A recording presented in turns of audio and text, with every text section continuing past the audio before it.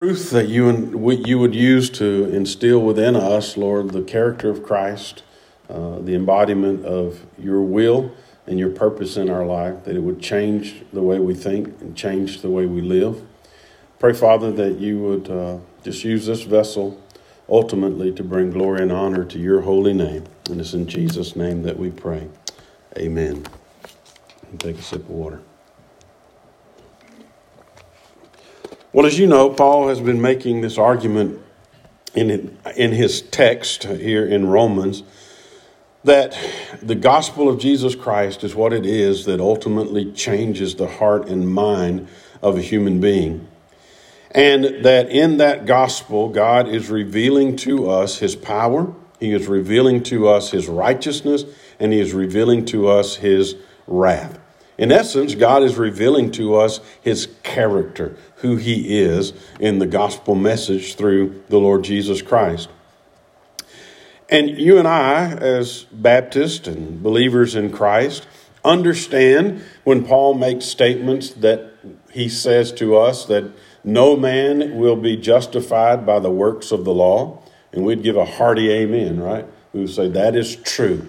I cannot be made right before God by trying to do what the law requires of me to do. But then, at least in my mind, question arises when Paul makes statements like he does in verse 13 and says, "It is not the hearers of the law who are righteous before God, but the doers of the law that are seen to be righteous before the Lord." And so, at least in my mind, I have to think to myself, what is Paul talking about? How can I reconcile those two ideas and those two concepts? Because I think as Baptists in general, we tend to be all too often a little bit too antinomian. A little bit too much against the concept of God's law, okay? And so I thought today, because Paul brings this up in his text, that we'd do another one of those infamous excursions that I like to do, and we'd drill down on this issue of the law of God and how it relates to the concept of the gospel and how it impacts our lives today. And it's really significant to Paul because if you just take a gander at chapter 2, you'll find out that Paul mentions the law 19 times in chapter 2. So the law is pretty important in this conversation that Paul is having. And even beyond that, in the book of Romans, Paul mentions the law right at 50 times in the book of Romans. So it's a very important aspect to Paul's presentation of the gospel of Jesus Christ. And so we got to reconcile some things as it relates to our firm belief that God's word tells us that, as Paul reminds us, there's not a single person who's going to be made righteous by the works of the law. But at the same time, Paul reminds us it is only those who are doers of the law that will be seen to be righteous before holy God. So how do we reconcile these two things? Because our tendency is to say, law, bad, grace, good, right? Law, Old Testament, grace, New Testament. Well, there's some problems with those statements because Paul tells us quite clearly, when we get to chapter 3, we're going to find out in verse 31, Paul makes this statement or asks this question, do we therefore nullify the law? And Paul uses this term in Romans that he uses several times, and we'll become familiar with it. He says, meganoite in the Greek. May it never be. God forbid is the idea behind that word. We do not nullify the law in our proclaiming of this gospel of grace. So why is Paul bringing up this issue of the law, and how is it that you and I can reconcile what seems to be this contradiction between the idea that we can't work our way to heaven, it's all by grace in Christ alone, through faith alone, right? But we are still, as believers, expected to live in light of this law of God. As a matter of fact, the psalmist reminds us in Psalm 19, verse 7, I believe, that the law of God is perfect, reviving the soul. Some translations read the King James, I think it says converting the soul. And then Jesus has a take on this idea of the law in the Sermon on the Mount. When you begin in chapter 5, about verse 17, Jesus begins his argument on that sermon, which goes all the way to chapter 7 in Matthew, that he didn't come to abolish the law, that he came to fulfill the law. The implication is that the law is fulfilled in Christ. But then he goes on to make another statement in that text that implies that those who will inherit the kingdom of God are those who live a life that is congruent with the law of God. There's this idea of a kingdom ethic, which is couched in the construct of God's law. And he also says, hey, if you think the law's disappearing, then you have it all wrong, because depending on your translation, not one jot or tittle, or not one iota or dot, if you have a more modern translation, will disappear from the law before God finishes his work in this time. So the law is significant even today in our lives. So how do we reconcile those things? Well, we're going to look at this from about 5 or 6 headings. But the first thing that you and I need to do, I think, is we need to understand what the structure of the law is, so that we can get a kind of a better view of what Paul is talking about when he relates to this idea of the law of God. And I think there's so much misunderstanding about the law of God as it relates to what God was doing in the Old Testament and how it carries over to the New Testament. The first thing that I think we need to do is get just a little grasp of what God was doing in the Old Testament and the concept of the law. So the law, as it relates to Israel, because Israel's God's chosen people, he was God's covenant. They were God's covenant people, and God, in that covenant, constructed for them a framework in which they were to live in relation to him and to distinguish themselves from the rest of the world. And so Israel's law, as it related to that covenant that God had with them, was really broken up into 3 categories. First, and again, these are in no particular order. First, you had this idea of the ceremonial law. The ceremonial law had primarily to do with how Israel came about worshiping the Lord. The feast and the festivals and the tabernacle and the temple and the sacrifices and all of those kinds of things were related primarily under this umbrella of the ceremonial law of Israel. Now we know that when Christ came onto the scene, just like Jesus said in Matthew chapter 5, he came to fulfill the law in all of its aspects ultimately, but in particular in this concept of the ceremonial law, because Jesus fulfilled all the sacrifices, right? Jesus fulfilled all the concepts behind the festivals. Jesus was the embodiment of what God was doing in the ceremonial law of Israel. And so in that sense, this ceremonial law, this aspect of the law, has been fulfilled in Christ, and it's not binding on those who are believers in Christ today. And the second aspect of the law is the concept of the civil aspect of the law. And the civil aspect of the law was the judicial construct, where if a woman was caught in adultery, she was brought before them, and she and the guy who was with her, they were stoned to death. Those kinds of things in that civil law. Some of it had to do with the food laws, that they were required to abstain from certain things. They could have some things and not other things. Well, those were civil constructs. A lot of that had to do with health for them, but a lot of that, again, had to do with to separate them from those who were in the pagan world and the practices of the pagan world. And that was part of the theocracy that God had set up to govern Israel. All of the tithing concepts that we read about in the Old Testament were part of the construct of this civil law. We have taxes today in America. If you want to get down to it, their tithe structure in the Old Testament was primarily a kind of tax structure. It was to fund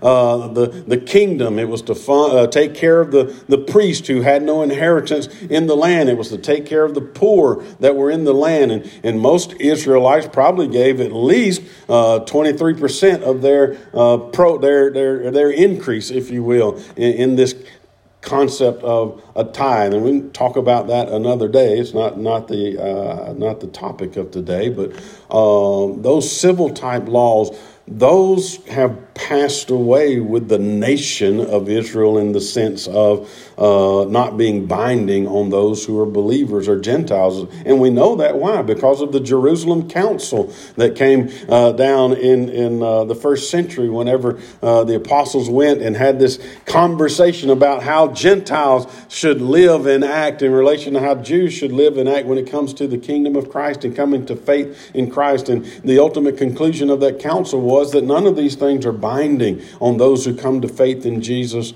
Christ. And so that leaves us with the third aspect of the law, which is the moral law, which we know as the Decalogue or the Ten Commandments, right? And so this moral law, you and I need to understand that the moral law transcends every culture and every nation. It is binding on all of humanity in perpetuity. Okay? It does not and has not gone away. And this, in fact, I think is what Paul is talking about when he brings up this construct of the law of God. Why? Because that's what he's saying when he's talking about these Jews who are being instructed in it and teaching it. What does Jesus deal with in Matthew chapter 5 when he and through 7 with the Sermon on the Mount? He deals with this aspect of the moral law. That's why he says at the thesis statement in Matthew chapter 5 verses 17 and following that, hey, unless your righteousness exceeds the righteousness of the Pharisees, you will not inherit the kingdom of God. So he deals with what is the misconception of the moral law in the first century, and he helps us understand the true heart of God's moral law. And really, all of these statements, in my opinion, point to this one single solitary fact, that although we have found faith and grace in Christ alone, right? That the moral law is still binding on all of humanity today. As a matter of fact, in the New Testament, 9 out of 10 of the 10 commandments are mentioned specifically in the New Testament. And the implication is that they're still binding on how we live in this world. And we'll unpack that a little bit more as we go along. Paul gives us a good parallel to this idea of what these are as we get through the book of Romans. But hopefully you get that little small structure of the law, the ceremonial law, the civil law, and the moral law.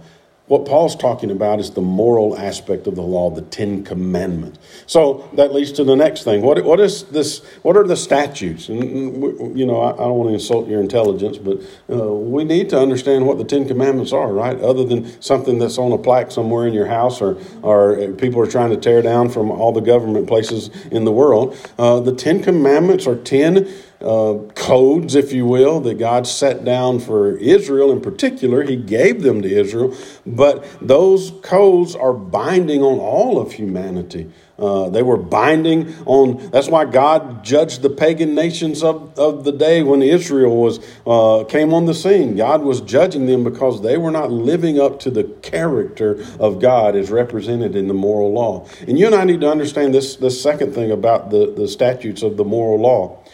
There is no arbitrary outside construct of morality that God has adopted and God lives up to.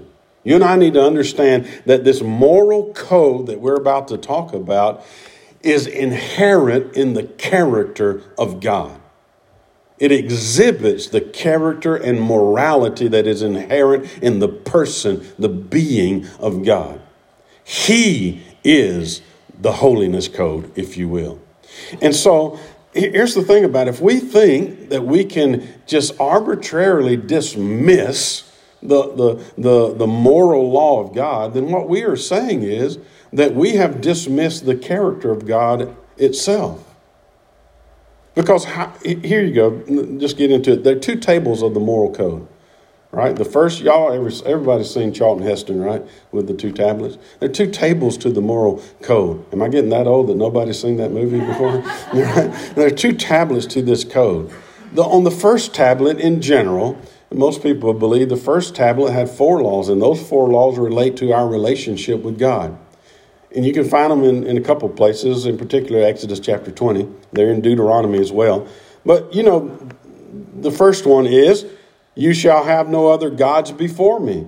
Do you think that because Christ has come on the scene, who is the second person of the Trinity, that God has just abandoned that concept altogether? No. We are still bound by the idea that we should have no other gods, but the one true and living God is represented in the person, Jesus Christ. What about idolatry? You shall not commit adultery. What's the very first thing that Paul talks about in Romans chapter 1? When you get to verse 18, why is God's wrath being poured out on humanity? Because they know who God is, and they willfully suppress the truth of God, and they began to make idols of the created construct, right? They make idols of wood and stone.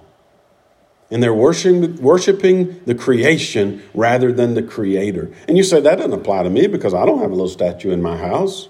You remember when we were in that section, we talked about that. The most egregious idolatry in human history is on display today. And that is the idolatry of self, right?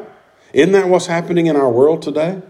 We are saying that we are gods unto ourselves. How do I know that? Because we say as a population that, hey, we can disregard God's created order. Marriage is not between man and woman for a lifetime. It's not about bringing about holy and righteous offspring. Marriage is about how I feel and whoever I love. And I can marry whoever and whatever I want to marry, right? In that idolatry of self, we're saying we're God to ourselves. We're denying the construct that God established in creation. Same thing with transgenderism, right? And all the other alphabet letters in the alphabet mafia. You and I, as a culture, we are saying that God, if he exists, got it wrong. Because although my biology says I'm one thing, I feel like I'm another thing. Therefore, I am establishing myself as my own God and stating what I want to be rather than what the Creator intended for and created me to be. If that's not idolatry, I don't know what is. So, idolatry, you think God is against that nowadays? No, he's not against that. Taking the Lord's name in vain, right? And again, we could debate exactly what that means, but the minimalist idea of it is abusing God's name in general, right? Making oaths in God's name that you never intend to keep, right?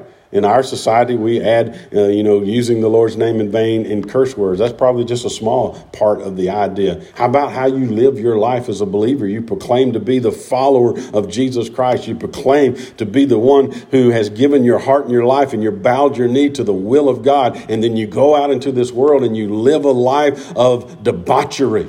Is that not misusing the name of the Lord? So, you think God's against that today? I don't think so. Why? Because it talks about his character and who he is. This is how God intends for us to understand his holiness, right? And then you have the fourth one on that law, which there's some debate over, right? You got the 7-day Adventists that still hold to the Sabbath day. Remember the Sabbath and keep it holy. That's something we have to explain, don't we? Why is it that you don't meet on Saturday and rather you meet on Sunday? Well, the Bible makes it clear for us in the book of Hebrews that Jesus ultimately is the fulfillment of that Sabbath rest, right? He became that Sabbath rest for us, and that the church helps us understand that when we come to worship on Sunday, what have we done? We are celebrating the resurrection of Jesus Christ. You know, we had the one day in April where we celebrated Easter Sunday, the resurrection of Christ. But why is it that we meet every Sunday? Because every Sunday is the resurrection day of Jesus Christ. That's what we're celebrating. And you and I need to understand, while we are not bound to meet on the Sabbath day, we are still honoring the Lord by having a holy day that we set aside to worship the Lord. And incidentally, the fourth commandment is the only one that's not explicitly mentioned in relation to Christianity in the New Testament. And so I think there's argument for us to say that while we don't meet on Saturday, we still honor the essence of the Sabbath day, because we set aside a day that we come together to worship the Lord. You think the Lord doesn't want us to come together and worship Him anymore? We're not bound by that? Well, yes, we are. God intends for all of us, all of creation, God intends for them to worship Him. And those who refuse to do that, they're in rebellion against God, and therefore God's wrath is being revealed upon them. Then you have the second table of the law. The second table of the law is the horizontal aspect of how we treat one another and how we are to relate to our fellow human beings, right? You know, don't murder. That's a pretty big one, isn't it? You think God's against that today? He says, oh, it's okay. Go ahead. You know, we're fine. You got Jesus. Don't worry about that anymore. No, God still holds that same standard for you and for me. What about honor your father and your mother? You think God's abandoned that one because Christ just came on the scene and we're under the grace in Christ? No. I think He still intends for us to honor our father and our mother. What about not committing adultery? Hey, you got grace, man. You can go sleep with whoever you want to, whether they're married or not. You think God's okay with that? No, He's not, right? He doesn't want us to live like that because it goes against His holy character. What about stealing? Take whatever you want. No big deal, right? You think God's against that today? No, He's not. He's not in favor. Or you think He's in favor of that day? No, He's not in favor of stealing today. He still holds those standards, and we're still obligated as individuals and human beings to live in light of this law. What about bearing false witness? You know, we say don't lie, in a catchphrase. But any form of bearing false witness against your neighbor, you think God's okay with that now today? Just go out and make up whatever you want to make up. No, He's not okay with that today. You think He's abandoned it? No, He has not abandoned it. What about you shall not covet? Don't covet your neighbor's wife. Don't covet your neighbor's property. Whatever it is. You think God just said, man, covet whatever you want. No, it's absurd, isn't it? It's absurd for us to even think that way. Why? Because if God abandons this, then He is saying, I was wrong in the Old Testament. I was wrong from the very beginning. We are abandoning the character of God if we say that the moral code has no bearing on life today. That is an unbiblical heresy that we must get out of our head. We can maintain the truth that we are saved by faith alone, in Christ alone, by grace alone, to the glory of God alone, but still understand that when we come to faith in Christ, that God, for the first time, has given us, with the person of the Holy Spirit, the ability to even live this moral code. Why is it that you think that Peter in his epistle says that we are, quoting the Old Testament Leviticus, why is it that you think he says, be holy, for He is holy? Because God expects us to live in a particular way when we come to faith in Jesus Christ. And secondly, how do we know what God's holiness looks like? Well, God's given us a good way to know that, hasn't He? And it's called the moral law because it exhibits the holiness and the character of God. And He expects us to live in light of this moral code that God has given to us, right? Jesus even summarized this, didn't He? You remember in Matthew chapter 22, about verse 37, there were some folks come up to Jesus and they say to Jesus, Master, what do you think is the greatest commandment? And Jesus says, well, I think the greatest, and again, He's quoting from the Old Testament because that was their Bible, right? He says, The greatest commandment is to love the Lord your God with all your heart, with all your soul, with all your mind, with all your strength. Then he says, and the second is like it. Love your neighbor as yourself. So what was Jesus saying in that text? Was Jesus saying, well, we've abandoned the law. It has no bearing on us today. No, what was Jesus doing? He says, you want to know what the greatest commandment is? I believe the greatest commandment is the first 4 laws on the 10 commandments, or the table of the law. Love God with every fiber of your being. Love God rightly. That's really what the first 4 commandments are talking about, isn't it? And then Jesus says, I think a close second are the last 6. Love your neighbor as yourself. And here's the reality. We can never love our neighbor as ourselves until we have come into a right, loving relationship with God. And then Jesus makes a statement at the end of that text in Matthew. He says, on these 2 commandments hang all the law and prophets. What's Jesus saying? Jesus is saying, everything that God has been saying to you, revealing to you, teaching you in the Old Testament are couched in these 2 commandments, which are a summation of the moral law of God. So the linchpin of God's revelation of himself to humanity is linked to this moral code that we call the 10 Commandments. And so you want to tell me that the 10 Commandments, the moral code of God, has no bearing on our life today as followers of Christ? Then you must be reading a different Bible than I am reading today. Because the one who wrote the moral code says to me that the greatest commandment is to love God with everything you are and love your neighbor with yourself. The one who wrote the moral code says to me from his word that if your righteousness doesn't exceed the misunderstanding of the moral code of the Pharisees, then you're not going to see the kingdom of God. The one who wrote the moral code inspired the Apostle Paul to tell me in Romans chapter 2 and verse 13, it's not the hearers of the law who are going to be seen to be righteous, but the doers of the law who will be seen to be righteous before God. You must be reading something different than I got before me. God has not abandoned the law. Again, just so you haven't forgotten and you won't go out and say, this preacher's telling me I've got to live by the law to be saved. I want to remind you, I am in agreement with Paul when he says that no flesh, no man will become righteous by the works of the law. That salvation is by grace alone, through faith alone, in Christ alone. But I'm also in agreement with Paul when he says that a person who comes to faith in Christ will live according to the moral law of God, because it is the evidence that we are followers of Christ, that our lives have been changed, that we no longer live like those who are in darkness. That's why Paul says in other places when he gives those vice lists that you were once like this, but now you are no longer like this because you're in Christ. There ought to be a change in our life.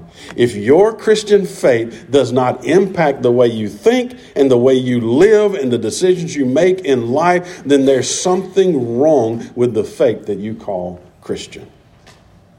There's no concept in God's word where we can live like we want to live and claim to be a follower of Christ. It does not add up. We are called to be holy as he is holy, and he gives us the picture of his holiness in the moral code. So, what is the significance of this moral code for you and for me as it relates to our understanding of God and how it impacts society? Well, again, I stole this from Dr. Stephen Lawson, who stole this from R.C. Sproul, who probably stole it from someone else when he wrote about it. But he gives 5 things when he deals with this idea of the moral law of God and how it impacts our life and our thinking. And we've already talked a little bit about this in a cursory way, but this will give you a bullet point list of truths, I guess, to help you understand it in a more clear way. First, the moral law reveals the holiness of God. We really already talked about that. How do we know what God's holiness is when Peter tells us that we are to be holy as he is holy? The only way I can know the holiness of God is to read his word. And in his word, he gives me this picture of what holiness looks like that emanates from his character. So it reveals to us the holiness of God. The second thing, Paul makes very clear in his writings in Romans, Galatians, and other places, the moral law reveals the sinfulness of man, right? The moral law is like a mirror to you and me. We go look at that mirror, we measure ourselves against the reflection of the moral law, and I'm telling you, it doesn't take me long to realize that I have failed, right? I don't measure up to the moral law. It helps me to understand that I am guilty before a holy, righteous God. Paul's going to remind us of that in Romans chapter 3 in a very powerful way. I don't measure up. I have fallen short. That's what the law does for me. It teaches me that I'm a sinner and I need a Savior. And then the third thing that the moral law does, it's our tutor. Listen to this. To lead us to Christ. It really kind of dovetails with what we just talked about. It's like the old preachers used to say, you got to get a man lost before you can get him saved. The law helps us understand that we are lost, that we do need someone outside of ourselves to help us if we're going to be able to stand in the day of judgment that is coming.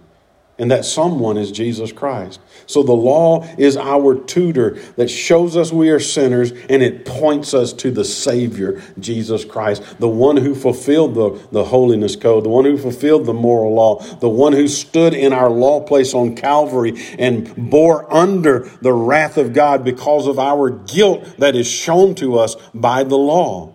It drives us to our knees to help us understand that we need to come before God and repent and change our mind about who we are, because we think we're pretty good, right? Don't tell me you don't. We think we're pretty good, right? Even before we come to Christ, I'm a pretty good old person, right? I'm better than so-and-so down the road, right? I'll do what they do, so I ought to be okay with the Lord. But guess what? If you measure yourself against the holy code of God's moral law, you'll find out that you have failed. We can't measure ourselves to our neighbor. We got to measure ourselves to God's standard. And when we do that, we'll see that we are guilty, and that will drive us to our knees. It'll drive us to the person, Jesus Christ. Then, fourthly, the moral law is a restraint to evil in society. And you might think, well, wait a minute, because I still see evil in society. Well, yes, we do. But one example that I read that helped understand this is, here's the thing. If you and I drive down I-65, I-65's got a speed limit generally of 70 miles an hour in most places, right? Well, how many drive exactly 70 miles an hour down I-65?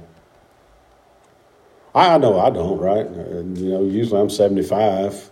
If I'm feeling really frisky, I might push it up a little further than that. But most of us will go at least 5 miles over the speed limit. But here's the point. If there was not a speed limit, if there was not a sign that told us what the limit was, what would we do? We'd probably be like the Autobahn, right? We just do whatever we wanted to do. Well, here's the thing. What did Paul already tell us in chapter 2? He's already told us in chapter 2 that those Gentiles, when they do what the law requires of them, it is evidence that that law has been written upon their heart, right? When they do by nature, God has written upon our heart and our conscience the construct of what is right and what is wrong. So in that sense, the moral law limits the amount of wickedness that men show in their daily lives. Some people call it common grace.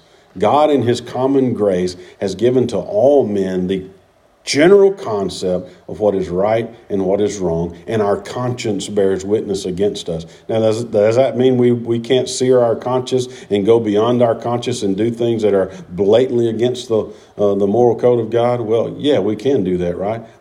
I am evidence of that, right? I don't have to talk about you. I am evidence that I can go against God's law and break it.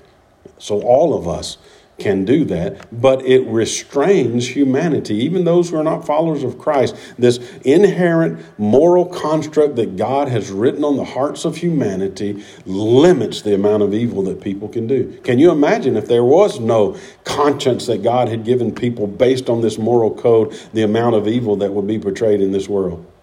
You know, I was just reading the other night, because one of the things that you and I need to understand, and I think we have just been lulled to sleep about it today because we think there's no way to do anything about it. And it's about the issue of abortion, right? And I was thinking, and this is just me now, not to get too political about things, but, you know, I was thinking when Black Lives Matters was going on, you know, and they were standing up about, you know, the egregious things that happened to black people in America. And whatever your belief on that is immaterial. The point is, if people were really concerned specifically about black lives, why are those same people not shouting from the rooftops and standing before abortion clinics? Because the majority of the abortions in 2019, over almost 630,000 abortions in this country in 2019, and the majority of them were from the way they said it in their study, non-Hispanic black women. Man, that's one of the most egregious tragedies to black lives in this country. Why aren't they shouting about that? Why aren't they shouting about black on black crime in places like Chicago and things like that? Not just a pinpoint to the race, but that was the sentiment behind this movement, right? Why is it? What do you think we would do as human beings if there was no inherent concept of right and wrong that God has put in the heart of humanity? What do you think we would be capable of? We've seen glimpses of it with the big sinners, right? Like the Stalins and the Hitlers. What if God hadn't put that restraint in all of humanity? What would we look like as a people? The moral law of God limits the sin in society. And then the final one, the moral law of God reveals the will of God. It shows us who he is, what his character is, and even more than that, it shows us how he intends for us to live every day of our life. So I hope that you, with me, will put an end to this heretical concept of antinomianism that is rampant among evangelical believers today. Again, not to beat a dead horse, I understand the Bible says by grace alone, through faith alone, in Christ alone, I cannot work my way to heaven. I will never be found righteous by doing the acts of the law. But by golly, when I come to faith in Christ, God expects me to live in light of his holiness, which is revealed to me in the moral code of God. And we'll end with this today. Two things: the necessity of the moral law as it relates to evangelism and Christian living. I don't know if you've ever heard, I know you've probably heard of him, but it's the Way of the Master, right? You heard of that organization? They have, in my estimation, probably one of the best evangelistic strategies that is out there.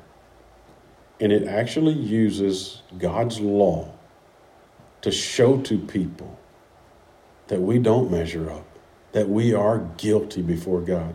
You see, that's something we've lost in our concept of the gospel today. That's something we've lost in our understanding of evangelism today. God does love me, and God does have a wonderful plan for my life, right? He does. But why is it that human beings need to be saved? Because they are guilty despots. They are rebels against God. And God's going to pour out his wrath on all of humanity in the latter days. There's coming a day, if you were in Sunday school this morning, Thessalonians chapter 5, there is coming a day when God is going to judge this world. And if you have not repented and placed your faith in Christ, you stand guilty before God right now. The Apostle John says in John chapter 3 and verse 36 that if you have not come to faith in Christ, that God's wrath abides on you right now. You are one heartbeat away from God casting you into outer darkness. That's why people need to get saved. Because God's going to judge this world, and he's going to pour out his judgment on all those people who are rebellious against him. And so when people come to faith in Christ, they're being saved from the wrath of God. And people don't understand that today, because we don't preach that today. We don't teach that today. We don't evangelize like that today. And so people really don't understand why they need Jesus. Maybe he's just an accessory that'll help me along in my life, right? My life's pretty good, so I can add Jesus to it, and maybe it'll be a little bit better.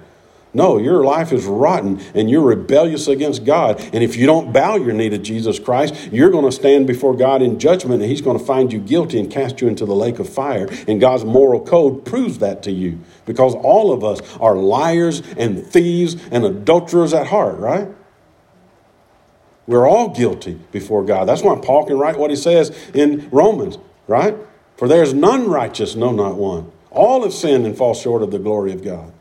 That's why he writes those things, to point us to the fact that we need a Savior. And when we evangelize, we need to help people understand that. And then finally, and I'll try not to beat this one again, but I've already talked about it throughout the whole sermon. Just hear what John Piper says about this Christian living as it relates to the moral law of God. And then we'll close. John Piper says, obeying the law is not the basis of our being in God's favor. It is the evidence that we are trusting Christ and united to him. That's why James can say faith without works is dead. If you're a follower of Christ, it will impact how you live today. It'll change the way you think. It'll change the things you do. If it doesn't, then you need to examine yourself to be sure that you're in the faith. Father, we come to you this morning. We thank you for this opportunity that you've given us to be in your house and in your word. And Lord, I pray that you will take this aspect and you will help us think about the concept of your moral law rightly. Help it teach us how we can be imitators of you in this world, as Paul calls us to be in Ephesians chapter 5. Use it to help us remind people of why it is that they need a Savior, because they are guilty before a holy, righteous God. And help it impact the way we live this afternoon.